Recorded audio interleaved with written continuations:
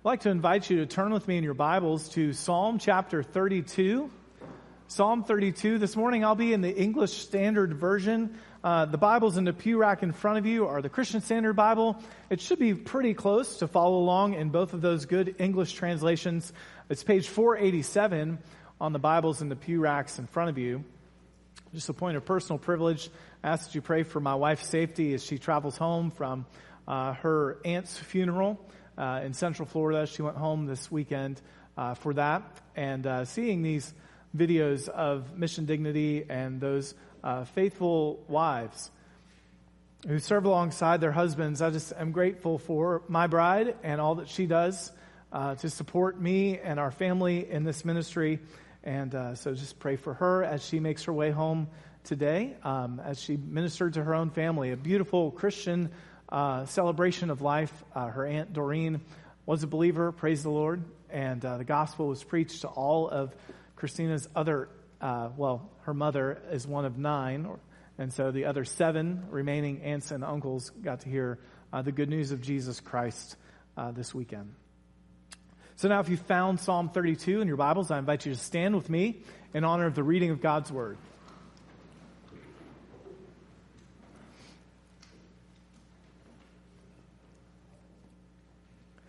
A Maskil of David. Blessed is the one whose transgression is forgiven, whose sin is covered. Blessed is the man against whom the Lord counts no iniquity, and in whose spirit there is no deceit. For when I kept silent, my bones wasted away through my groaning all day long.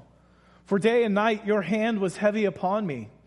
My strength was dried up as by the heat of summer. Selah. I acknowledged my sin to you, and I did not cover my iniquity. I said, I will confess my transgressions to the Lord, and you forgave the iniquity of my sin. Selah. Therefore, let everyone who is godly offer prayer to you at a time when you may be found. Surely in the rush of great waters they shall not reach him. You are a hiding place for me. You preserve me from trouble. You surround me with shouts of deliverance. Selah. I will instruct you and teach you in the way you should go. I will counsel you with my eye upon you. Be not like a horse or a mule without understanding, which must be curbed with bit and bridle, or it will not stay near you. Many are the sorrows of the wicked, but steadfast love surrounds the one who trusts in the Lord. Be glad in the Lord, and rejoice, O righteous, and shout for joy, all you upright in heart. Thank you for standing in honor of the reading of God's Word. Would you please be seated?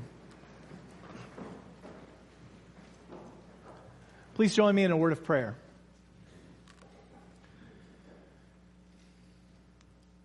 Heavenly Father, we praise you for your amazing grace. We thank you, Father, for the forgiveness that we find in Christ alone.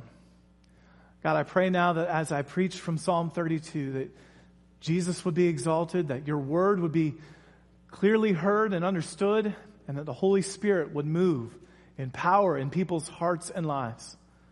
Lord, transform us, we pray. In Jesus' name, amen. I think it's safe to say that cancel culture is rampant in Western society. Have you ever wondered perhaps how things got to this point? When I mow my lawn, I often listen to audiobooks. I started a book that I ended up finishing on the trip to and from New Orleans called The Air We Breathe by Glenn Scrivener. In it, he argues that the values that Western society prizes and champions, like equality and justice and consent, the importance of education and other similar values, are all products of the incredible influence that Christianity has had on the West. Now, the fascinating part of his thesis is that the unhinging of those values from the Christ of Christianity has left us with all of the virtues we love to signal, but with none of the personal love and forgiveness that comes along with Christianity. So any breach of those values comes with the full wrath of a culture that assumes you shouldn't break an assumed code of ethics that, although in many cases may be distorted, is inherited from Christianity's influence. It's the air we breathe. But that same culture has no way of offering redemption, no way of offering forgiveness to its transgressors, because it has divorced Christ from Christianity. It's a fascinating book. I'm not sure I agree with every jot and tittle of what he writes, but the point of me sharing that today is that forgiveness, I think, is just such a radical thing for our culture these days. But forgiveness is not just a lesson for the culture out there. The truth is that we all need to understand the nature of sin and forgiveness. And today's message from Psalm 32 is just that. It's a lesson about sin and forgiveness. It's a lesson that I believe the Holy Spirit is teaching us today through the pen of David. The title of the psalm itself helps us know this is indeed a lesson. The technical term maskil of David. A maskil is thought to mean that this is a didactic song. That means that it's a psalm that teaches us something. It teaches us a lesson. That clue from the title, along with other verses in this psalm, have led many to believe that the occasion, the inspiration or the circumstance in which David was writing this psalm was the incident with David and Bathsheba from 2 Samuel chapters 11 and 12. Now, if you're new to the Bible, or perhaps you need a refresher, or haven't been to children's Bible fellowships where they go through the whole Bible, you might want to know a little bit about that backstory where David was king of Israel, and at the time when kings were supposed to be going to war, David stayed back. Mistake number one. And then he committed adultery with Bathsheba. Mistake number two. But then, to cover it up, he tried to arrange for Bathsheba's husband, Uriah the Hittite, to come home, and that didn't work out so well because Uriah was more faithful than David thought, and so he arranged for Uriah's murder on the front lines of battle. So David is an adulterer and a murderer, and he was trying to get away with it. Verses 3 and 4 of this psalm, I think, reflect on this idea of David's attempt to conceal, to hide, try and get away with sin. But then, of course, we remember the story. Nathan comes and confronts David. Tells the story of a man who has a precious lamb, his precious possession, and that lamb is taken from him, and David says, this is an awful tragedy, we need to go get that guy. And Nathan turns her finger and says, you are the man. That's you. You've taken his precious wife from him. And David confesses his sin to the Lord. And so many of us will remember that Psalm 51, in fact, the title itself of Psalm 51 says that the occasion of that psalm was David's confession to the Lord after he had gone into Bathsheba. And so Psalm 51 is David's confessing to God of his sin. Against you and you only have I sinned, O Lord, and done what is evil in your sight. Create in me a clean heart, O God, and renew a steadfast spirit within me. It's his confession before the Lord. It's very similar to verse 5 of our psalm today, where David says, I acknowledged my sin to you, and I did not cover my iniquity. I said, I will confess my transgressions to the Lord. And you forgave the iniquity of my sin. Then Psalm 51, if you follow the train of thought throughout that psalm, it concludes with a vow that David would then teach others about the forgiveness he finds in God. Psalm 51 and verse 13 is on the screen. It says, then I will teach transgressors your ways, and sinners will return to you. This is promise to God. As he confessed his sin before the Lord in Psalm 51, he made a promise to teach others about sin and about forgiveness. And I believe Psalm 32 is the fulfillment of that vow, that promise that he would teach a lesson to us about sin and forgiveness. So let's consider this lesson that David taught.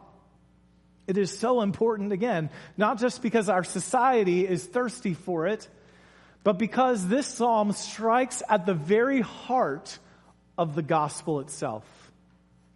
I'd like to commend to you 3 parts of David's lesson on sin and forgiveness. He teaches us first the importance of acknowledging our sin. Second, the many aspects of God's forgiveness. And then third, the actions of the godly. So look with me first to the acknowledgement of sin. The acknowledgement of sin. Psalm 32 was Augustine's favorite psalm. History informs us that he had it inscribed on the wall next to him before he died in order to meditate on it better. He told others that he liked it because he said, quote, "The beginning of knowledge is to know oneself a sinner." The beginning of knowledge is to know oneself to be a sinner. David teaches us this lesson. We must all acknowledge that we are sinners to the Lord. We've seen David do that in verse 5. Look at it again in your Bibles. I acknowledged my sin to you, and I did not cover my iniquity. I said, I will confess my transgressions to the Lord. Now, even in the Old Testament, with all of its trappings and the priests and everything, he didn't go through a priest. He went directly to the Lord and confessed his sin before him. And Scripture says, you forgave the iniquity of my sin. This verse, verse 5, mirrors in its language many of the technical words that David mentions in verses 1 and 2. Where he uses 4 words for evils of sin: transgression, sin, iniquity, and deceit. And so those are mirrored here in verse 5. I just want to dig in a little bit back in verses 1 and 2 and look at those individual words, because they convey the various aspects of our nature, our sin nature. First word in verse 1 is transgression. It's the Hebrew word pesha. Now, this word signifies the passing over a boundary or doing what is prohibited, crossing the line, so to speak, a transgression. And then there's the English word sin, which is the Hebrew word chata. It signifies the missing of the mark, not doing what is commanded. It's often taken to express sinfulness in nature, that our very nature is sinful, producing the transgressions in life. The third word in verse 2 is this word iniquity. That's the Hebrew word avon, which signifies what is turned out of its proper course or situation. Anything that's morally distorted or morally perverted. Iniquity then is contrary to what is just and true and good. And then the fourth word is deceit, or ramaya in Hebrew. And it just means fraud, guile, deception. So David uses these 4 words to get at the very facets of sin, the multifaceted aspects of it. Now, if you were looking for a single definition of sin, I would commend to you the New City Catechism's answer to question number 16. I keep this down here just in case. I've got this one. It's the little kids version. In question 16, some of you might know this. What is sin? Sin is rejecting or ignoring God in the world that He created, not being or doing what He requires in His law. That's the kids' version. The adult version says sin is rejecting or ignoring God in the world He created, rebelling against Him by living without reference to Him, not being or doing what He requires in His law, resulting in our death and the disintegration of all creation. That's a fantastic definition of sin. And notice how that definition provides an account for the effect of sin on David physically. You see that it results in our death and the disintegration of creation? Look in verses 3 and 4 of your Bibles, and you'll see sin impacts our souls. It impacts our bodies. David teaches us to acknowledge it before the Lord and experience the gift of God's amazing forgiveness. So consider now with me the aspects of forgiveness taught in this psalm. Like the 4 evils mentioned in verses 1 and 2 of sin, there are also 4 aspects of forgiveness that are described. So for example, whereas we saw in verse 1 the term transgression, notice David says that transgression must be forgiven. Now the concept behind that word means to bear away, to be borne away. And the background from the Old Testament is the idea of the scapegoat ceremony in the Day of Atonement, where the high priest would put Israel's iniquities, rebellions, and sins. Notice the same 3 technical words surrounding the words of sin found in Psalm 32. The high priest would put all of that upon the head of the goat, and then that goat would bear it away, never to be seen again.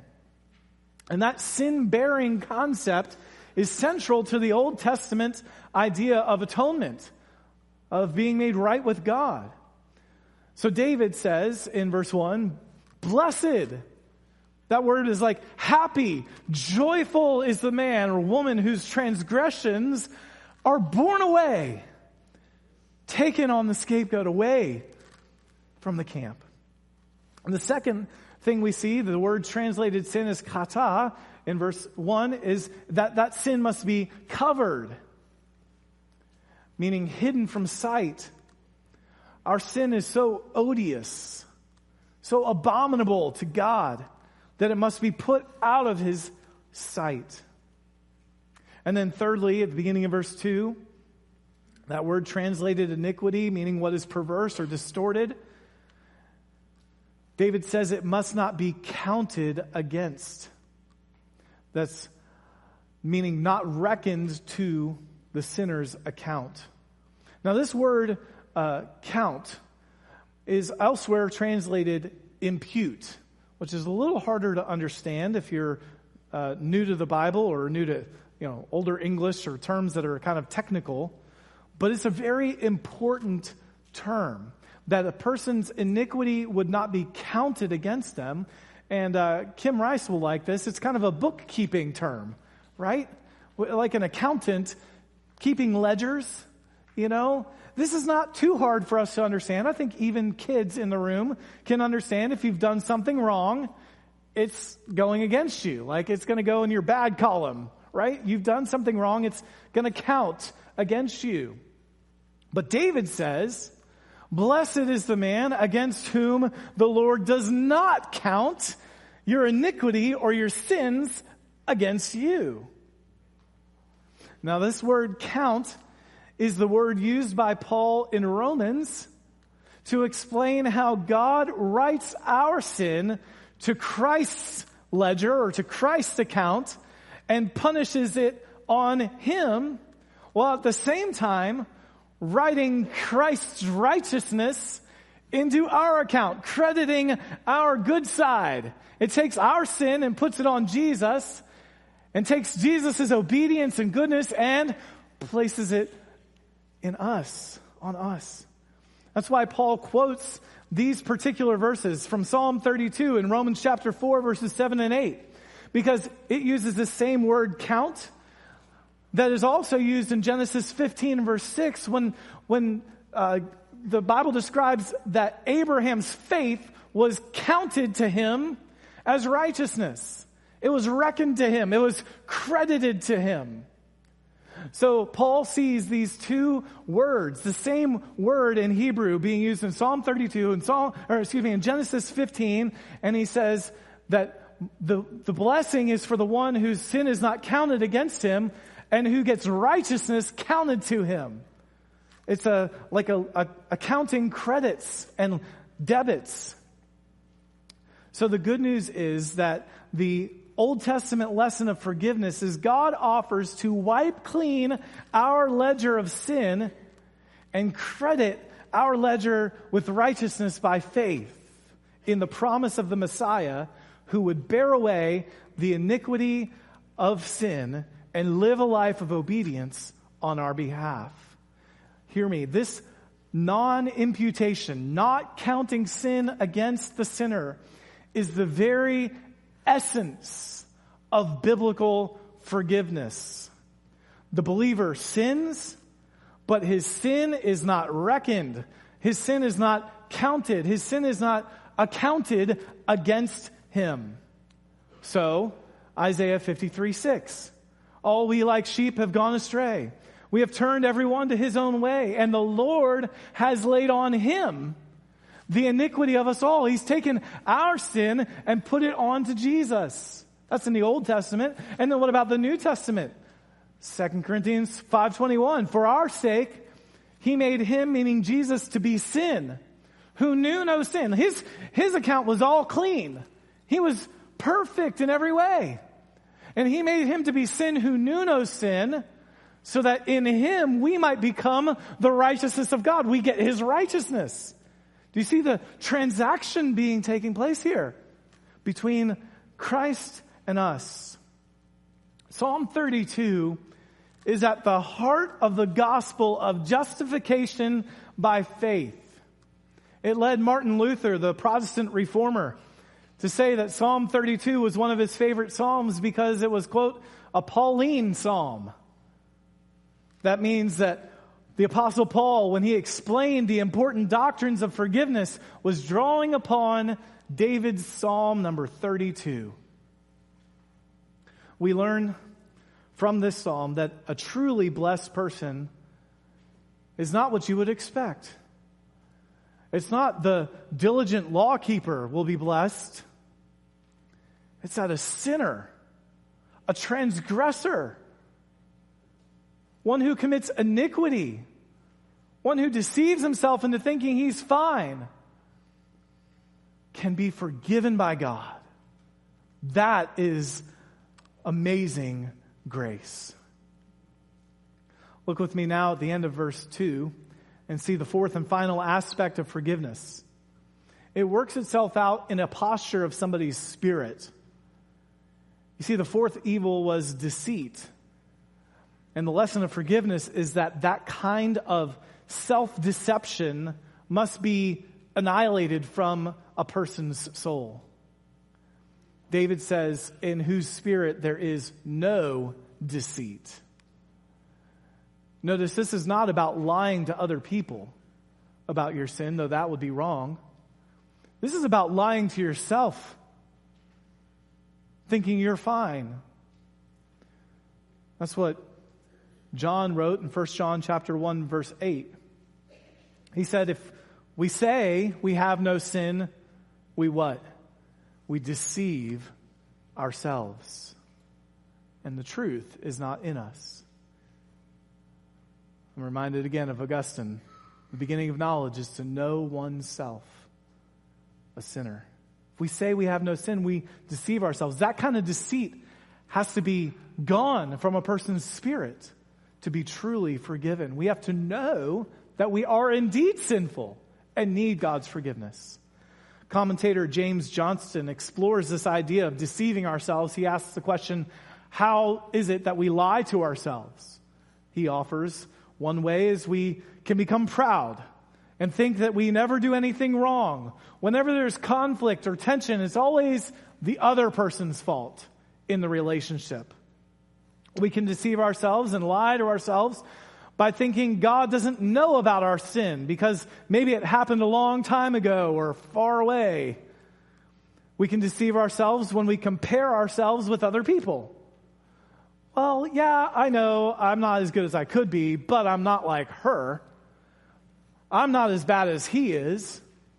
I'm not like that mass murderer over there or whatever. We kind of justify ourselves, and instead what we're doing is we're deceiving ourselves and living in our sin. We can lie to ourselves and deceive ourselves by thinking about the externals. Like, maybe you're a really good person. You come to church, you put something in the offering plate, you sing the songs, and you smile at people and wave, but what's inside of your heart? The Bible says the heart is deceptively wicked. Above all things, it can deceive us. The blessing of forgiveness is for those who do not deceive themselves and do not lie to themselves about their sin. So self-deception has to be abandoned to experience this blessing of forgiveness. All right, well, we've looked at the first 5 verses of this psalm, but I want to conclude by examining verses 6 through 11, where we see the actions of the godly. The lesson David wants to teach about actions that godly people take. In this lesson about sin and forgiveness, David offers some application. In particular, these 4 actions. First, we see that they will offer urgent confession to the Lord. They will offer urgent confession to the Lord. I love how the New English translation puts it in verse 6. For this reason, every one of you, of your faithful followers, should pray to you while there is a window of opportunity. While there's a window of opportunity. You see, the godly are not expected to be sinless. Rather, they are those who believe God's promises and confess their sins to Him while there's a window of opportunity. Dear friend, do not be foolish and wait to do business with God until tomorrow. None of us are promised tomorrow. The Bible says that life is a vapor, here today and gone tomorrow. Confess your sins to the Lord urgently. And then note what happens. The godly person will enjoy, secondly, unhindered fellowship with the Lord. Unhindered fellowship with the Lord. This is another action of the godly, forgiven saint. They are able to take refuge in the Lord. He is a hiding place to deliver them. Do you see that in verse 7 where David says, you are a hiding place for me? You preserve me from trouble. You surround me with shouts of deliverance. The same David who in verse 4 was feeling oppressed by the hand of the Lord heavy upon him has come to a place where he finds the presence of the Lord to be a shelter for him, a refuge for him. That is what confession and forgiveness can do. Paul says in Romans chapter 5, therefore, since we have been justified by faith, we have peace with God through our Lord Jesus Christ. And then notice thirdly in verses 8 and 9, that a godly person will live a life of uncoerced obedience to the Lord. They'll live a life of uncoerced obedience to the Lord. For the kids in the room, that means that nobody's twisting your arm to make you obey. You're not being coerced into doing it. You're doing it freely. Now the voicing changes in this psalm in verses 8 and 9, where the voice of the Lord is now being heard by the repentant sinner. And the forgiven person hears the Lord say, He will instruct and teach this repentant sinner and counsel him. I don't know about you, but I've been around horses a little bit growing up, mainly during the summer times when I would go to a Christian horse ranch. And there's a lot of things you can do with horses. They're wonderful beasts of burden. But one thing you really cannot do is talk a horse into going in the right direction. You can kind of use your voice to get it moving, but turn right doesn't work. Okay? You can't just tell it what to do. You have to use a bit and a bridle to get it to go where you want it to go. What David says in this psalm is that a godly person is not like that. They are to go where the Lord counsels them. They go where the Lord tells them. They are to obey without having their arm twisted behind their back. Now this is fulfilled, of course, most importantly, I believe, in the promise of the new covenant, where the Lord promises that He will write His law on our hearts. Take out a heart of stone and give us a heart of flesh. It's not obedience by force, it's a new heart. A heartfelt obedience. We do what we want. We want to, and we long, and we desire to be obedient from the heart. And then fourth and last, a godly person will demonstrate uninhibited joy in the Lord. Uninhibited joy in the Lord.